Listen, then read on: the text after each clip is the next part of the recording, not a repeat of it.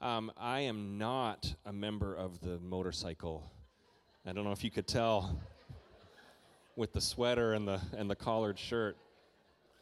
All those groups he mentioned, I'm an MWB, which is a motorcyclist wannabe.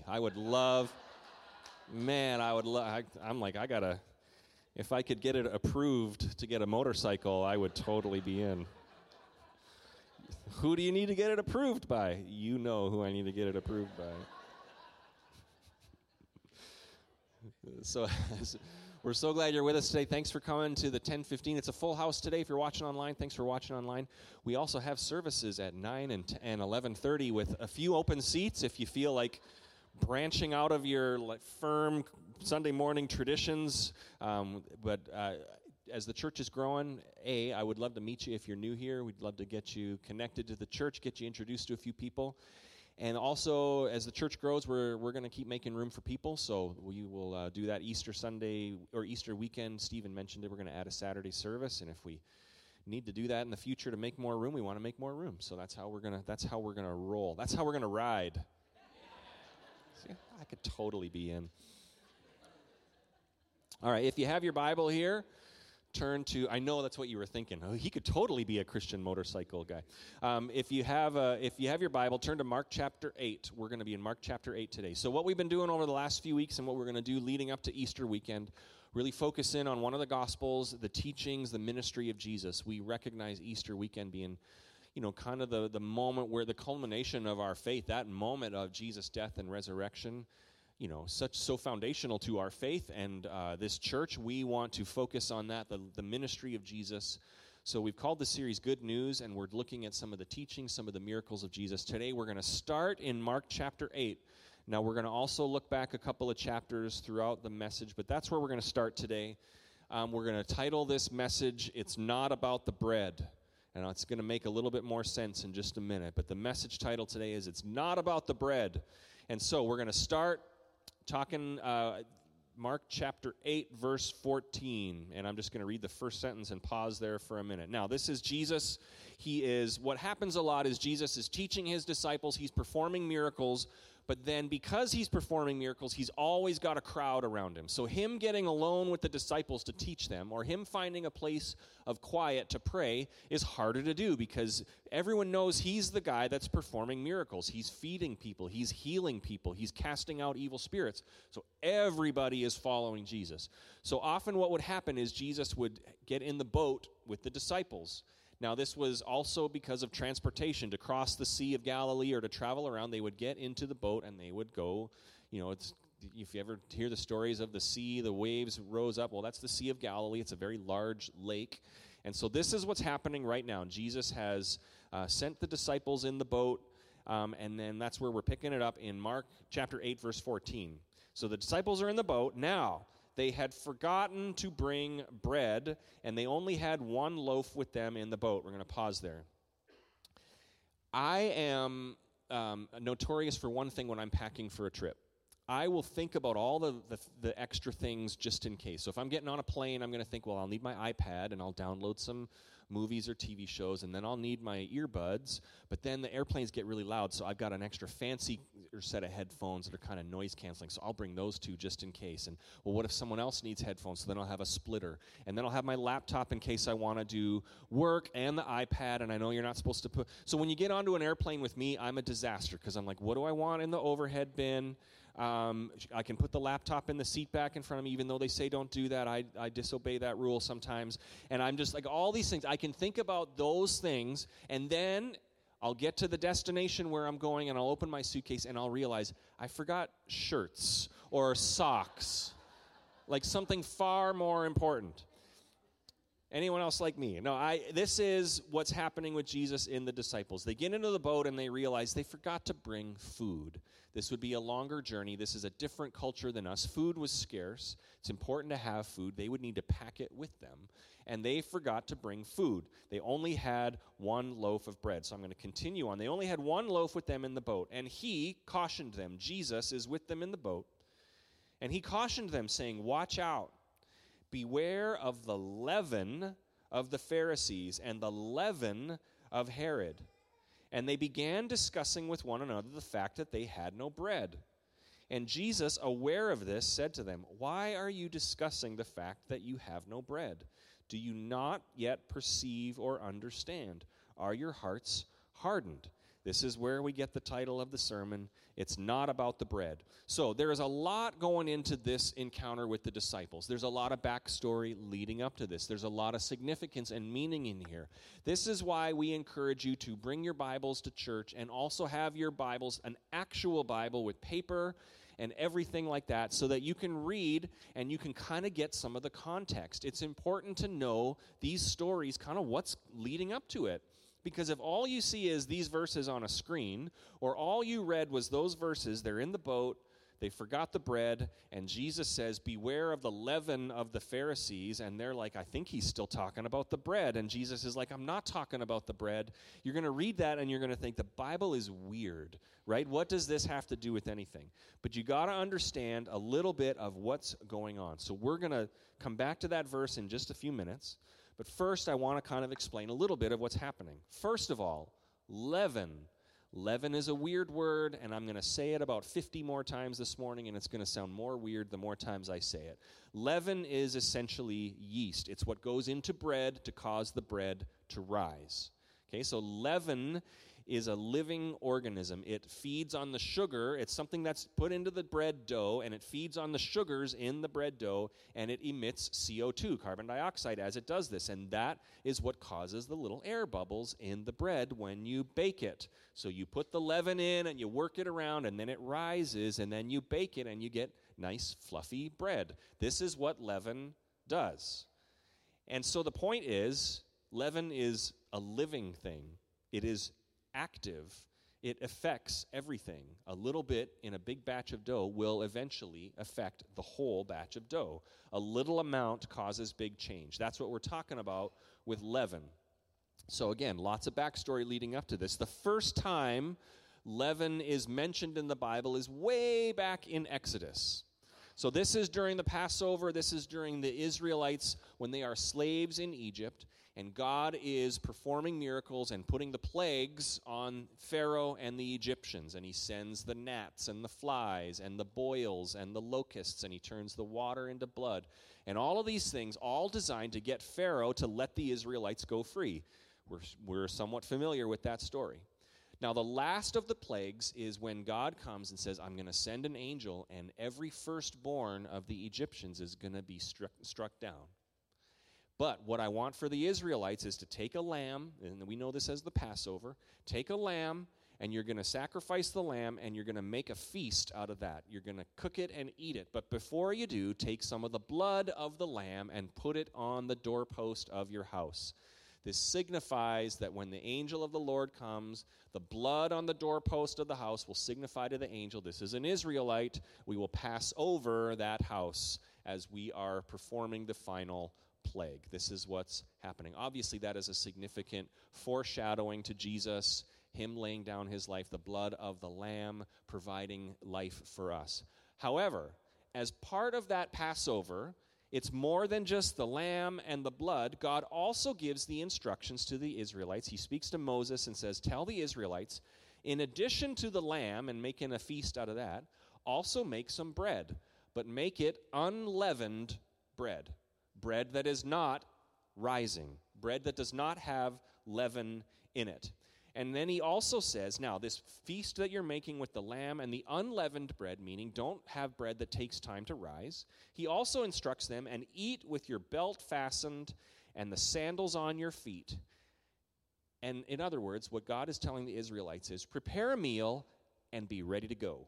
Because at some point, God's going to move, and the angel is going to do what the angel does, and Pharaoh is going to say to the Israelites, "Okay, it's time to go." And after generations of slavery, God is going to provide freedom for the Israelites. And the last thing we need in that moment is somebody who, when it's time to go to freedom, somebody saying, but the bread isn't ready yet, right? This is kind of what's happening. God is saying, make a feast, Do unleavened bread so you don't have to wait for the dough to rise, and eat with your belt fastened and the sandals on your feet. In other words, take this meal and be ready to go, right? Eat on the run. If you've ever been told it's not good to eat and then run, you can say to that person, it's in the Bible. This is what happened. So this is the first time that leaven was mentioned, and unleavened bread. And from that moment on of the Passover in Exodus, God gives instructions to Israel and to the Jewish people, which is still observed in Jewish traditions today, the feast of unleavened bread. For 7 days, remove all leaven from your house. Only make unleavened bread, just as a reminder of what God did, just as a reminder of you got to be ready to move when God says it's time to move. Okay, this is the significance of that. So when Jesus, in the boat with the disciples, is saying, watch out for the leaven of the Pharisees, they're going to understand what leaven is because it's part of their tradition. They're not really going to know, why is he saying that about us? Why is he talking about bread? And again, what's the title of today's message? It's not about the bread. Okay, so this is leaven. Leaven is referred to in the New Testament. It can be referred to as something good and something bad. In Galatians, Paul, the Apostle Paul, is warning about false teachers and saying, don't listen to them, don't listen to them. And in Galatians 5:5, he says, watch out for the false teachers. A little bit of leaven will affect the entire batch of dough. Maybe you've heard that phrase before. What Paul is saying is watch out for that false teaching because, like leaven, just a little bit will have a big impact. A little bit will spread throughout the whole batch. But then Jesus is talking about the kingdom of God in Matthew 13. And he says the kingdom of God is like leaven. A little bit will have a big impact. So when all that to say this, when Jesus in the book of Mark is warning his disciples to watch out for the leaven of the Pharisees, what is he saying? He's saying, do not think like they think. Don't have the cares of the world like the Pharisees do.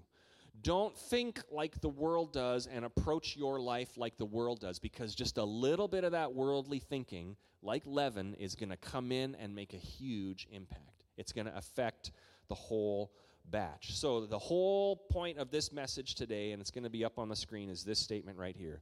The cares of this world are in opposition to the work of God in you. The more you are like the Pharisees and like everyone else in that day and age, that you're thinking about all the cares of the world, which is why Jesus in that moment when the disciples were worried about bread, he's taking that moment to teach them, you don't need to be so concerned about the cares of this world in that moment. Now, if you're in the boat, and if I'm in the boat, I'm thinking the same thing that the disciples are, is like, yeah, but bread's kind of important, right? We're going to need to eat something. So why is Jesus saying you don't need to worry about the bread? Well, this is where the backstory of the last couple of chapters really comes in. So this is kind of a culmination of a lot of things that Jesus has been teaching. A lot of times he's been performing miracles, and what he's trying to get the disciples to learn is you're focused on the worldly things rather than focused on Jesus, who can take care of all the worldly things in miraculous fashion. Does that make sense? So it started a couple chapters before in Mark chapter 6. And we mentioned this miracle last week. Jesus feeds the 5,000. So if you went to Sunday school, you kind of know this story. There's 5,000 men, not including women and children, so many thousands of other people around Jesus as he's teaching. And Jesus says, it's the end of the day, and everyone's like, they don't have any food. Again, someone forgot to pack some food, and obviously wouldn't have known that 5,000 people were going to show up. And there's one boy who has 5 loaves and 2 fishes, and he gives it to Jesus, and Jesus breaks the bread and blesses it, and there's all of a sudden enough food for everybody. So this is what happened in Mark chapter 6. And right after that, and you'll read this in Mark chapter 6, verse 45, it says, immediately he made his disciples get into the boat and go before him to the other side to Bethsaida, while he dismissed the crowd. Okay? So immediately after that miracle of the 5,000, so what should happen with the disciples is recognize, wow, Jesus is a miracle worker. He took 5 little loaves and 2 fish and fed, thousands and thousands of people.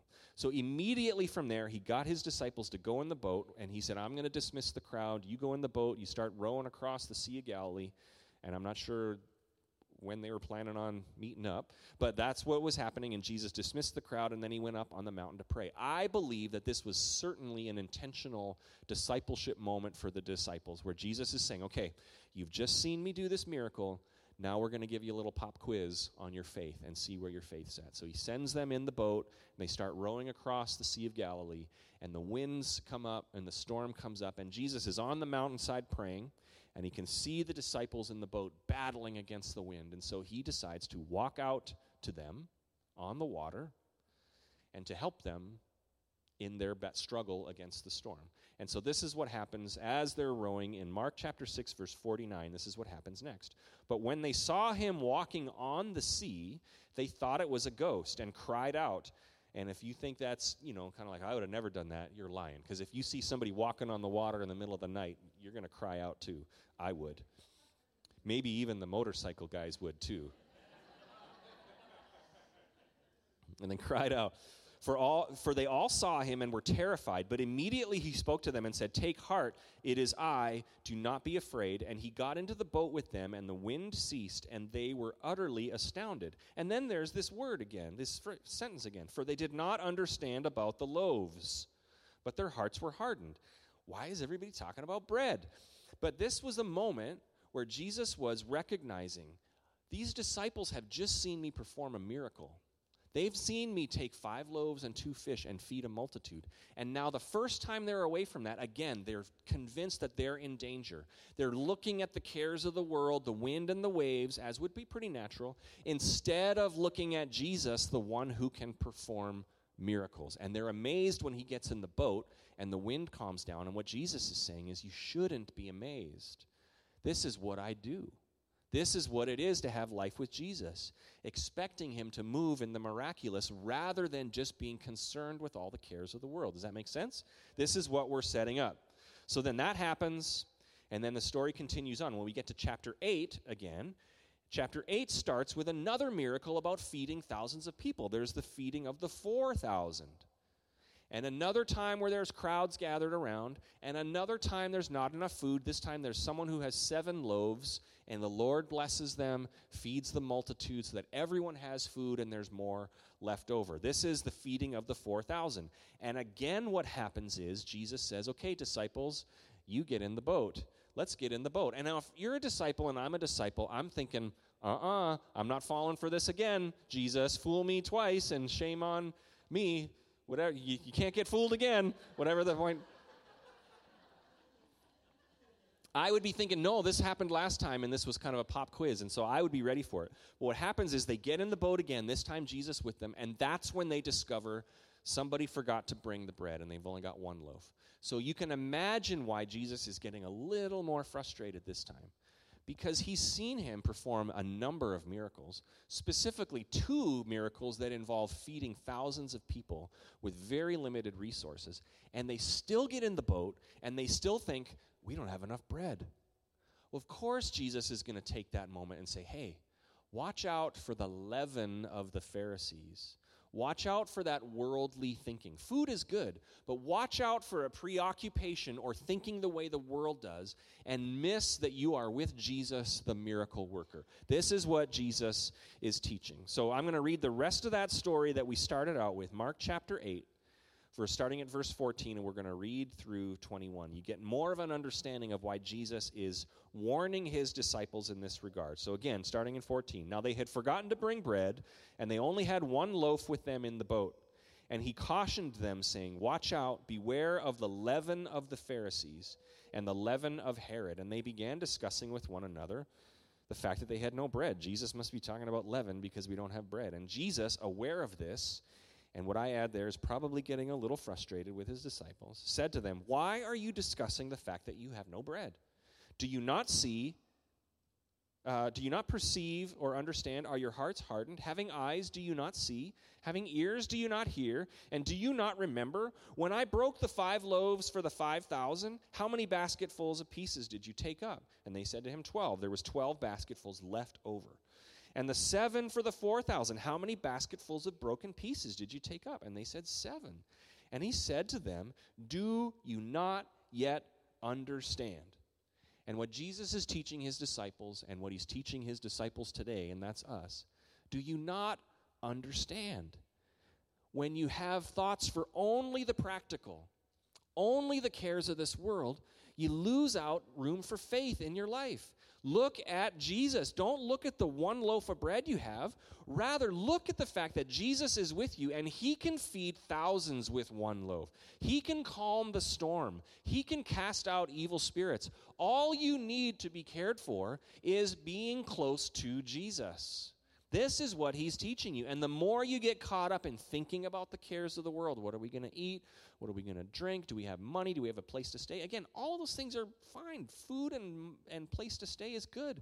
But what Jesus is saying is don't get so preoccupied with those things that you miss out on faith, that you miss out on the work that Jesus is going to do, performing miracles in any way, in every way, taking care for you. So, we're going to apply this verse to our life today. If you live under the thoughts and cares of this world, like leaven in bread, it's going to take over. It's going to spread. A little bit will come in, and it's going to spread. And you're going to become more and more preoccupied with, well, how am I taking care of myself? What's the responsible thing to do? What about this? Can I afford this? All these things. And you're going to notice it when God shows up and asks you to take a step of faith. And that's when you're going to notice that your life is preoccupied with the cares of this world. You'll notice it when God comes in and says, I want you to take a step of faith. When that happens, whether it's a step of faith of generosity or a step of faith of standing up for righteousness or a step of faith of doing something bold, trusting in that God's going to take care of you. In those moments where faith is required, if you are caught up in the cares of the world, all you're going to hear in those moments is the practical excuses why you can't do it. That's the cares of the world. That's where it leads. God's going to call you to do something, a step of faith, and all you're going to hear is, that doesn't sound very responsible, right? That doesn't sound, God's calling you to smuggle Bibles into a part of the world that doesn't have the gospel, and you're going to think, oh, that sounds risky. Right? I would be safer if I was at home. God's going to call you to be generous with resources, and you're going to say, I don't know my 401k, and I don't know if I have a plan for retirement, and I don't know if I could do that. And you're going to have all the voices that say, be responsible, be safe, look out for yourself. This is the leaven of the Pharisees. The Pharisees were known for looking out for themselves. It was all about puffed up, self-righteous religion. It was all about mistreating others so they could get what they wanted, acquiring stuff. There was moments in the story right before this where the Pharisees are telling Jesus, if you're really the Messiah, prove it. Give us a sign. Do something so that we know that we know that we know. In other words, take all the faith out of it. Do something for us so that we'll know that we'll put our faith in you. This is the thinking of the Pharisees. This is the thinking of our world. And when a step of faith is presented to us, if you've allowed the leaven of the world to come in and affect your life, all you're going to think about is the cares of this world. What is responsible? What if it costs me something? What if I have to make a sacrifice? We've been singing that song today. I will surrender everything. I make room for you to do whatever you want. That's the heart that Jesus wants in us. I'm not going to be worried and preoccupied with the practical when it's just a matter of taking a step of faith. Now, if you're like me, there's been times where I've felt those like practical voices. What are we going to do? What are we going to do? I want you and I want me to grow in this where we have more of the kingdom of God in us, where we trust Jesus when a step of faith is required. Say, I'm with Jesus, so I am cared for. I'm with Jesus, so I know I'm provided for and protected. I'm with Jesus, and that is the safest place I can be because I am with the one who calms the sea and performs the miracles, right? So don't be overcome with the practical voices when a step of faith is required. Now, there are times where maybe you're not the practical voice, but maybe there's voices in your life, family members or friends or people who care for you, and you're explaining to them, I feel like God's calling me to do this. And you have the faith, but the voices around you are like, well, what about this, right? Think about that. Have you thought about this? Is that responsible? Think of the children, think of... About 12 years ago, Christy and I, we felt called to take a step of faith, and it involved leaving our previous job that we had in another church, and this job was cool because it paid me a paycheck twice a month, which was awesome. And so this practical voice, when God was saying, he said, going to resign your position, and there's a new season of ministry coming down the road. And our thought was, great, tell us what it is and how we'll be paid to wait, and we're all in. But Jesus said, no, just trust me. And so we had to battle our own practical voices of, well, what about this, what about this, what about this? And we also had to battle the practical voices, not from our family. Our family was very encouraging, but other friends and people who knew us, like, are you sure that was God? That doesn't sound like God. Like, what are you going to do for paycheck? And, what are you going to do for this? And we can battle those voices often, right? We can battle those voices. So all that to say, watch out for that worldly thinking voice in your life, but also don't be that to somebody else, right? There's responsibility, there's wisdom, and all those things are great, but don't let that take the place over faith in your life. And when somebody else is saying, I feel called to do this, I want us to be marked by a faith voice, like encouragement. Yes, God's got this. Yes, pursue what God has for you. I'm going to pray with you for this decision so that we can collectively build that voice of faith rather than the concern for the things of this world, right? Now he's here today, so he is going to hate the fact that I'm going to tell this story, but my son, Charlie, he had this moment of faith a few years ago. Now, we have 4 kids, 3 girls and 1 boy. You've probably met the 3 girls because they're very talkative, and they probably come up to you and introduce yourself. You might not have ever met Charlie or made eye contact with Charlie, but he's quiet, he's reserved, and he had a moment where they were raising money. He was going to run in a 5K run to raise money through 30 for Freedom and to raise money for work around the world. And so what we had told him is, like, just pray and see if God gives you a number that you want to raise. And there was another time where the youth group got together and said, okay, we're going to pray about what God has for you. Listen to God, and he's going to maybe give you a number that he wants you to raise, and then you're going to write that down on a commitment. And Charlie came home later that night, and we said, how'd it go? He said, good, I prayed, and I think God gave me a number. Again, this is very quiet, very reserved Charlie. And we're like, great. What was the number? And he said, I think God wants me to raise $500. And Christy and I, in that moment, we wanted to be the voice of faith, but in the back of our mind, we're like, oh, that means I'm going to have to write a $500 check anonymously and, like, send it, like, yay! Isn't God good? Yeah.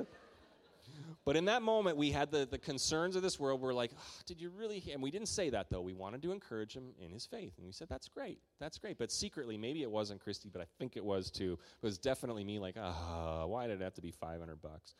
But he put the word out there. He started doing some things. He got the word out there, told people that I'm going to be running this 5K to raise money for human trafficking if you'd like to support me. And he raised well over $500. And we were like, see, Charlie, isn't God good? And towers of faith in that moment. So again, I understand there's wisdom, right? And this is not a call to be reckless in regards to finances and safety and all these things. Invest and save money. Buy groceries for your kids, right? This is all fine. But be the voice that encourages faith above those things, right? Be the one that isn't so preoccupied with, well, how are we going to do this and how are we going to do this? And don't be that voice for yourself. Don't be that voice for other people. Let's collectively pool our faith together. Amen? The goal is to be surrendered to God, as we've been singing. So this is going to come up in a few different ways. One we've already mentioned, the example of the boy with the loaves and fishes. A moment to give something to Jesus and see what he does with this. Something about our resources, something that's in our life that we feel called to give to Jesus. A moment of generosity. That boy with the 5 loaves and 2 fish, when he's thinking, I have food. They need food. I have food. I could give this to Jesus. The practical voices are, well, that's not going to make a difference. 5 loaves and 2 fish, there's thousands of people here. Another voice, maybe from a friend or family member next to him, like, don't give up what you've got. You're the only one with food here. You're going to need to eat something. And he's probably thinking, I'm going to need to share some of that. So don't give it all away. These are all the practical things, the cares of this world. It's all you've got. Don't give it to Jesus.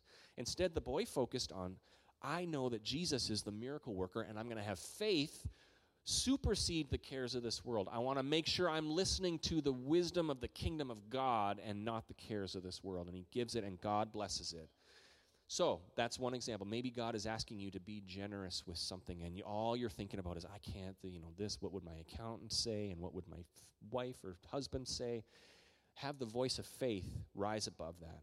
That's an opportunity to give something in surrender. Another opportunity might be to stand up for something. I think of the story of Daniel in the Old Testament in Babylon when the Israelites had been taken into exile. And Daniel is told, no, we can only bow down and pray to the gods of Babylon, to the leaders of Babylon. And he says, no, I'm going to pray to my God. I'm going to stand up for my faith. I'm going to do what is right, regardless if it costs me something. Now, a lot of people in that moment might have been like, Daniel, just don't rock the boat, right? Don't stand out. What if it costs you something? What if you get in trouble? What if you offend somebody? What if this? And there's a moment, and I want to talk to the students here. Students, you're going to be faced with this through school, and as you go to college, there's going to be tons of voices of the world that say, why do you have faith in this old book? The faith in Jesus is outdated, and the wisdom of the world is going to say all of these things, and that's an opportunity, students and grown-ups, to say, no, I am going to put faith in Jesus first, and I'm going to stand for what I know what is right, regardless if it costs me something, right? This is the wisdom of the kingdom of God versus the cares of this world, and stand against the wisdom of this world when it comes to all the voices in the world that are saying this is what it means to be a human, this is what this is what we think about sexuality or greed or money or happiness or comfort or all of these things. There's the voices of the world, and for the followers of Jesus, there's always the moment where we say, I'm not going to listen to the leaven, the wisdom of this world. I'm going to put Jesus first. And finally, there might be a time where it's a step of faith. There's times to give something away. There's time to take a stand. And there might be a time where God is saying, I want you to take this step of faith. And the practical voices. And this is illustrated in my mind where that moment 2 chapters before when Jesus walked out to the disciples in the boat and they're all freaking out. The Matthew account has an extra part of that story, which Mark doesn't, which I always wonder, why didn't Mark write this down? Because it's a pretty cool story. The rest of the story in Matthew is when Jesus is walking towards them. Peter says, Lord, if it's you, call me out of the boat and I'm going to walk to you. That's a step of faith. When Jesus says, okay, Peter, get out of the boat and step on the water and walk. That's a step of faith moment where the practical voices are like, no, boats float and people sink and there's gravity and you're safer in the boat, and let's think about being responsible. But sometimes there's a voice of God saying, get out of the boat, take a step of faith, and trust, right? Trust that you're in the care of Jesus who can provide. Trust that you are in the care of Jesus, so not be allowing the wisdom of this world to come in and cloud out the voice of God that's saying, take a step of faith. Does that make sense? Because Peter walked on the water, and then eventually he got his eyes off of Jesus, and he began to sink, and Jesus saved him. And if you think that story is a failure because Peter sank, I think that story is a great success of faith because he stepped out of the boat. He was the only one to walk on the water that day. So this is the danger of worldly leaven, is that we would lose sight of God's ability to provide. We'd lose sight of God's ability to calm the storm, to raise the dead, to defeat an enemy, to take our humble offerings and multiply it to make a difference in the world, to take, it's God calling to be a part of a motorcycle association that goes and makes a kingdom impact around the world.